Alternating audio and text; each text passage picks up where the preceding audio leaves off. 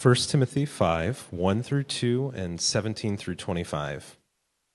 Do not rebuke an older man harshly, but exhort him as if he were your father. Treat younger men as brothers, older women as mothers, and younger women as sisters with absolute purity.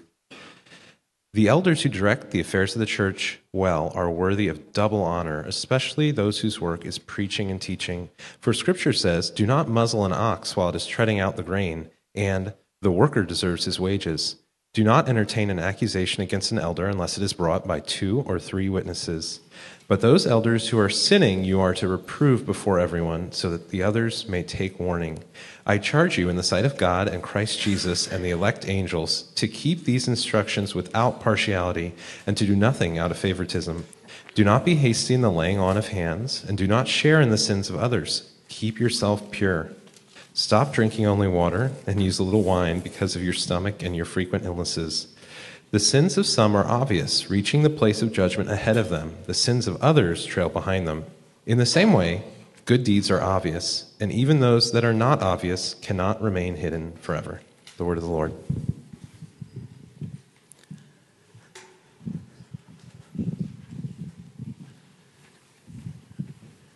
All right, thank you, Nick.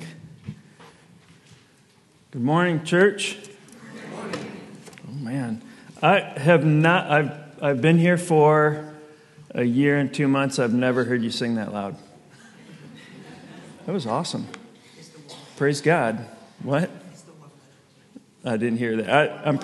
It's probably good I didn't hear that. No. Oh, that was great. I appreciate that. Thank you, Ryan, as well, for leading us in praise and worship. At Antioch, we are a loving family, inviting all people into the life-changing way of Jesus Christ. Good. You've heard that before. Somewhere. We're going to kind of talk about that today a little bit in this text, because Paul is telling Timothy, that we are a loving family. We are God's family. And as part of God's family, we should respect that design that God's put in place, and we show respect for that by showing respect for one another within the family of God. And he delineates some of that today. We're going to look quickly at the first 2 verses, and then we'll pick up more at the latter section. But Paul talks a little bit about how we respect one another in the family of God by just kind of laying out some of these basic relationships that are there. He says, do not rebuke an older man harshly, but exhort him as if he were your father. Treat younger men as brothers, older women as mothers, and younger women as sisters with absolute purity. It's pretty straightforward right there. Within this structure that God's designed as we are a family as a church, treat older men with respect. I kind of like that, because someday I might be an older man, and I would like to have, he's counting on a watch? I was counting on a calendar. Treat older men with respect. They've been around the block a few times. They know where the cracks in the sidewalk are. They have a lot to say, and so in some church cultures that are maybe trend toward moving and shaking, and they don't move and shake quite fast enough for us, so they can get left behind. But we want to honor and respect the older men that are among us. I'm listening for amens from any older men in the room. Hearing none. Respect the younger men in the church as brothers. I was the youngest child of 4. Any youngest siblings in here, right? Are we just always going to be the baby of the family? Or can we try stuff and be okay, Let the younger folks in the church, younger guys, let them try stuff. Let them fail at stuff. And support and encourage the younger men. Show that kind of respect that we would with our younger brothers, that we want them to learn. We want them to get better at things and grow. He says to show respect for older women as mothers. Similarly to the older men, older women have learned a few things over time and have some great advice. Ask them and listen. Don't take our older women. Some older women just serve. They'll serve themselves right into the ground and can be taken advantage of that way. Don't take them for granted, but listen to and respect the older. And then he finishes with this: respect younger women. Treat younger women as sisters with absolute purity. Now, I don't want to just gloss that. I want to see this, look at it, and see this text. Treat younger women as sisters with absolute purity. He means that. I was one time standing in the kitchen in my house, and there was a guy, he's probably about 29, had just given his life to Jesus. Like, he's a brand new Christian, and he's telling me, like, hey, this church thing's pretty cool. And by the way, I noticed, and he names this single mom about that age. I noticed her. She's really hot, man. I think I'm going to ask her out. He's like a brand new Christian. And I just said, okay, but let me tell you something. Let me tell you something. As a believer, you're a child of God. She is God's daughter. If you mistreat her, you think you're entering this good relationship with your Father in heaven. If you mistreat his daughter, you're going to hurt that relationship big time. But let me tell you something more tangible. As her pastor, she's my younger sister. And I'm telling you now, he was a big guy, by the way. I said, you remember? I said, but I'm telling you right now, if you mistreat her, I'm coming after you. I will hunt you down, and you will wish you had treated her differently. But that's true. I mean, that's like legit. That's what Paul's saying. And we got to be serious about that, because we're living in an age right now, in 2024, where especially with like social media and media that like tells people stories, we're hearing stories from churches, people who are in church where younger women were not treated as younger sisters with absolute purity.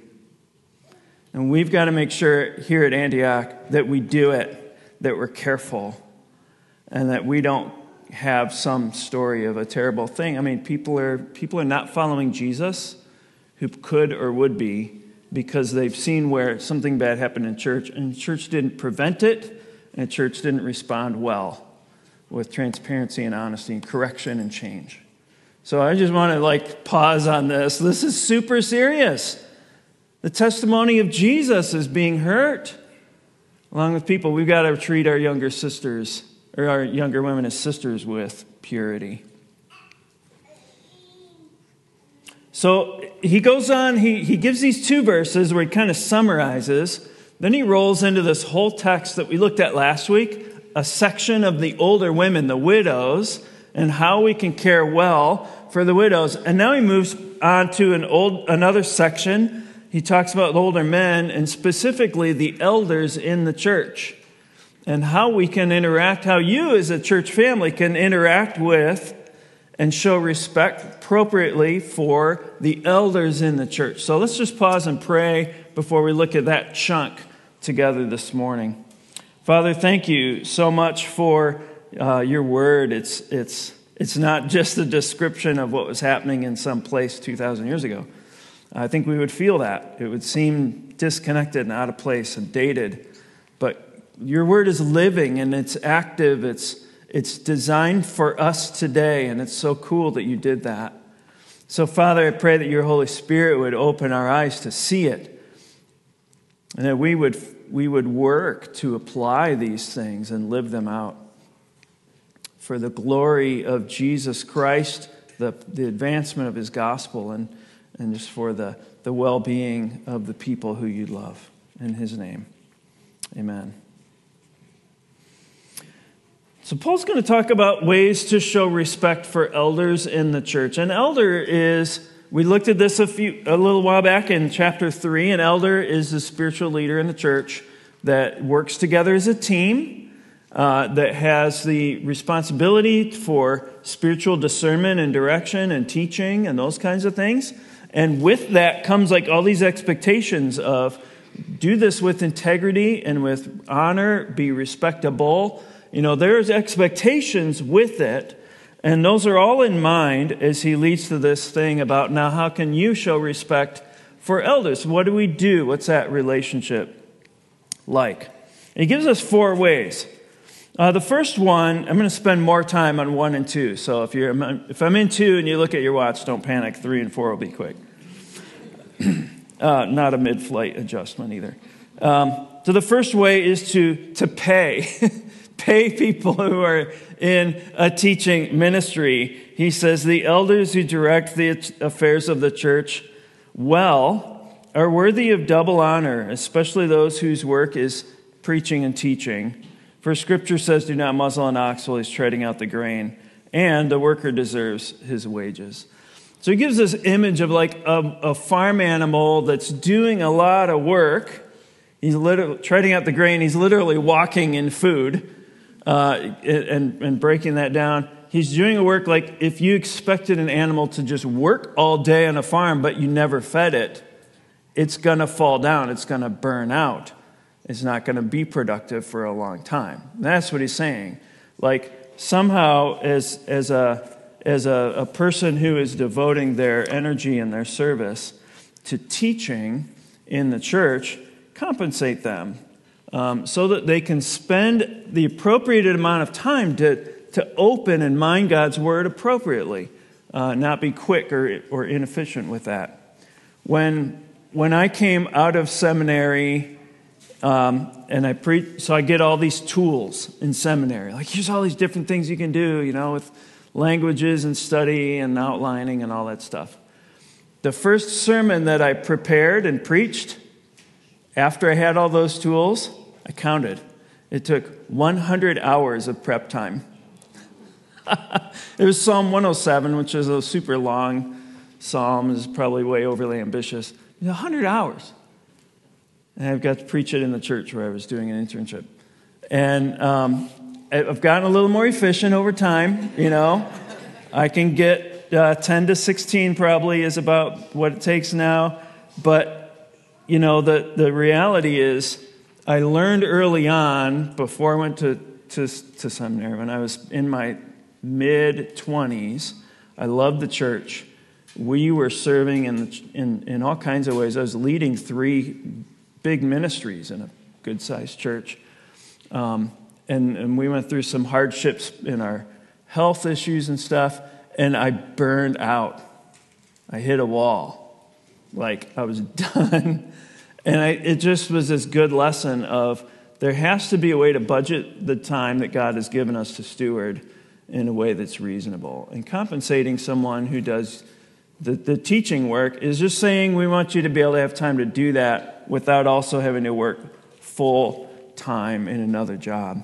Now here, you guys are on a path with, I'm a part-time interim. You're looking for a part-time, long-term pastor. So that, I think, can work really, really well. But I just want to remind you, you have to keep your finger on the pulse of that. You have to steward that while you go. You could start off with saying, hey, why don't you put in 24 hours of work or whatever, that's what we'll compensate for, and work another job, whatever the situation is. But if that shifts, you got to know that and be able to be aware. So if you're paying 24 hours, half-time, and he's working 48, that's not a good long-term plan. Or if he's only working 10, right? So you've got to just keep a pulse on it. And the whole idea is that someone can have adequate time to be in the Word and shepherd and not have to, be able to not have to take shortcuts or just use AI to write his sermons, right? Because he doesn't have time. He's busy with another full-time job. So that's the first point Paul makes. The second one is this: protect him from inappropriate accusations. Protect him from inappropriate accusations. Do not entertain an accusation against an elder unless it's brought by 2 or 3 witnesses. I'm going to weave this together over these next 2 points, that pastors need 2 things. They need accountability for sure, and they also need protection from inappropriate accusations. Both of those are different things. Both of those are true. It's just the nature of a highly visible job. If a U.S. president of any time makes a speech, half the people in the country are criticizing. It doesn't matter who he is or which political party he's in. It's just the way that works. I would never want that job. That seems awful to me. But here, as a pastor, right, I'm going to talk to you for 30 minutes, and you're going to sit and listen. I'm not going to hear 30 seconds of what you have to say for most of you today. It's just way out of balance. And that's just the nature of teaching, right? And we have community groups where we want to have balance, but this venue is out of balance. And so it can, you might all have opinions about what I have to say or about my life. It just means we need to navigate that carefully when you have a role of teacher, someone in that role. Think about Moses, for example. If you're doing a read through the Bible in a year plan, you've just read about Moses this year already, where Moses led God's people for 40 years, and it was terrible. So he's telling them, God said this, and here's what we should do. And he's got rebellious people. He's got coups being raised up against him, Korah's rebellion, constant complaining, because it was a hard time. They're in the desert, in the wilderness. People are complaining, Moses, you're a terrible leader. Did you lead us out here to die? I mean, it was constant. And you think about that, there's this, it's when someone is on a stage, they become an easy target. Just be aware of that, and be aware of the dynamics that can come with that. And that is balanced with the need that there should be integrity. Remember, keep this in check with what he said in chapter 3, an elder should be walking in integrity. He should have a good reputation with outsiders. He should be open to inspection.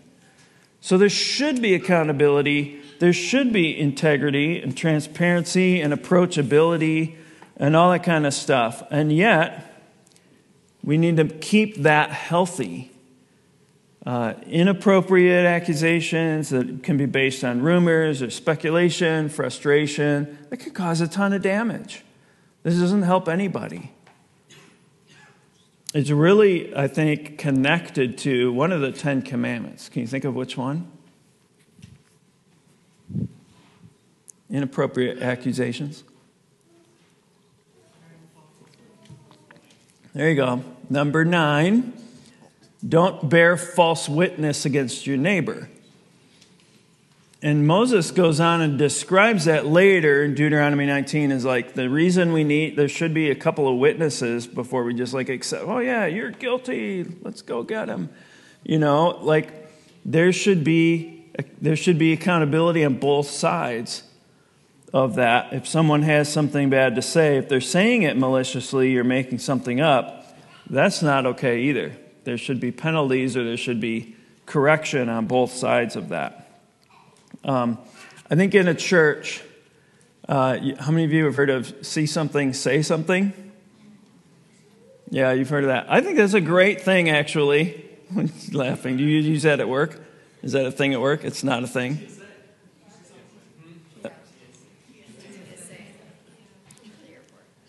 Oh, yes, at the airport. Yeah, thank you. I'm what is this reference you're all making? I can't understand it. Yes, if you see something, say something. It's actually a good idea. If you see something that seems wrong, you should say something. But the way we do that matters. That's what I want to talk about. The integrity of something seems off, you should say it. But the way you say it and the way the other leaders receive that matters. And it makes a difference to support both accountability for a leader as well as protection from something that's false. In December, I helped another church that their pastor had committed some sexual misconduct, and so I was helping them. And I interviewed a bunch of people that said, I actually saw something 3 years ago, 5 years ago, 7 years ago, and I said something, and I was rebuked as the bad guy for saying something. I was told to shut up. I was pushed out. I wasn't listened to. And if those things had been listened to, it probably would have prevented the current thing that was the crisis. So there does need to be some space, some way to speak into, hey, I think there's something wrong, but not any tolerance for just a blatant false accusation. I'm thinking of a time when a woman she pulled together the two pastors in front of other people and said, I could accuse either one of you of having an affair, and I could destroy your ministry, and it doesn't even have to be true. The accusation itself would do the job. I'm like, what? And this was like being used as a manipulation, an intimidation, and a threat. Like, that's not okay. That's not okay. There's something wrong with that. And there's unhealthy people that gravitate around churches. And so we need to have systems in place that can help process this stuff. So here's some things not to do. If you see a concern with a leader in the church now or in the future, some things that are very, very common that people do. Number one, just quit. Just go, oh, I don't think I like that anymore, and just walk away. Go find another church. That's something you could do. Just not a good idea. The second thing you could do, you could just gossip about it. It usually sounds like this. Go to your friend and say, I just want to see if you see this the way I do. And you're planting seeds of suspicion in other people, Or slander them. Get together a bunch of friends and help make sure they see things, a person in a negative light. You could do that. You can, my favorite one. You get frustrated, just kind of stuff it inside and wait for the next all-church meeting. Where you can grab a mic. And the reason I'm mentioning those things, they seem ridiculous, but they happen. They happen often. They happen, Moose laughing like this happens. We hear the stories all the time. Like, what happened? There's things to not do. But what I also want us to do is if you have an issue or a question, what you can do, number one, be careful not to make assumptions. Right? You have the thing that you know or saw. Don't fill in all the gaps yet. Get actual information. Like, ask some good questions. Don't make assumptions about it. The second thing that you can do is, if your concern is with this person, it could be with me, it could be with Ryan, it could be with an elder, whatever. If it's reasonably equal, like if you're okay with it, just go talk to him and ask a few questions. Hey, I observed this thing, or I heard you say this. Or you seem to be harsh in that meeting the other day. Can I ask you about that? Just go start the conversation and get some information and find out. If for some reason you can't do that, or you tried to do that and that didn't work, then have that conversation with another elder in the church. Say, can I talk to you about this thing? I don't want to be gossipy, but you're in charge, you're a leader, and I just want to say, I saw this, I don't know what to do with it. And at some point you can release, if you might not be the one to fix a problem, but you're going to be called at some point to trust God and to trust the leadership team to be able to follow up with what you saw. And let them have that. Let them work with that. There are ways to raise things, and there are ways to not do it. It kind of ties in with the third way to respect our elders, is that we should expect integrity. We should expect integrity from the elders and teachers in the church. That is a biblical thing to do, and we should do it. He says in here, the reason why it should be okay for you to raise something and say something is because it should be the norm from your leaders to be humble, to listen well, to be introspective, and to repent and confess when we sin. Because your elders sin too. We're all in process. It should be normal for us to say, you know what? I want to hear about that. I want to hear how my words impacted you. You know what? I think I probably was harsh. I had too much going on, and I didn't give that the attention that I should have. Or you know what? You can inspect this area in my life because I want to walk with integrity. And where I'm not, I'll confess my sin and repent. That should be normal. And you should expect that that's the norm from your leaders. Paul says this, verse 20. Those elders who are sinning, which at times could be anybody, but he means unrepentantly, you are to reprove before everyone so that others can take warning. And I charge you in the sight of God and Christ Jesus and the elect angels to keep these instructions without partiality and to do nothing out of favoritism. Elders sin, teachers fail, and being able to own that should be normal. Because we're here to follow Jesus. You are not here to follow me. You're not here to follow your next pastor. Other than we're following them as they're walking in the footsteps of Christ. Because we're all following Jesus. Amen? And so we follow that. And if someone strays from that path and goes over here, you're not called to follow that. You're called to follow Jesus. And so we call people back. We even call our leaders back onto the path of Christ. And when they come back, it's a repentance confession, right? That's what we do. Prone to wander, Lord, I feel it. Prone to leave the God I love. And so we call each other back. But if someone goes off and they're not coming back, they're not repenting, and they're refusing to acknowledge, they're refusing to see, and we've respectfully addressed it, then that falls to the leaders, not just anybody, but the leaders should at times publicly reprove that before the church. So I thought of two examples of times where I failed to publicly reprove when I think I should have. This is hard stuff, by the way. This is really hard stuff. I mean, who wants to stand up and publicly reprove an elder? But I thought of two times. One of them, I had an elder who, huge bad moral sin issue that had been hidden and covered for a really long time, started to get uncovered, and immediately he's like, well, I'm just going to step off the elder team. I won't be an elder anymore. I'm going to work on that. And we didn't really know what it was yet. So he steps off. We totally support that. Yep, go work on that. And then later, over the months, we're learning more about what's in that box. We're like, oh my gosh, this is way worse than I thought. This is really bad. But by then, what do? You know, I look back on it. We didn't say what that was because he wasn't an elder anymore. But I think, in a sense, he was an elder and was finding ways to avoid being found out or whatever. So I don't know. That's a hard one. I look at it and I think the church should have known more about what that struggle was. That's a tough one. Another one I thought of where I should have rebuked an elder and didn't was an elder that I had that just turned out to be just a bully.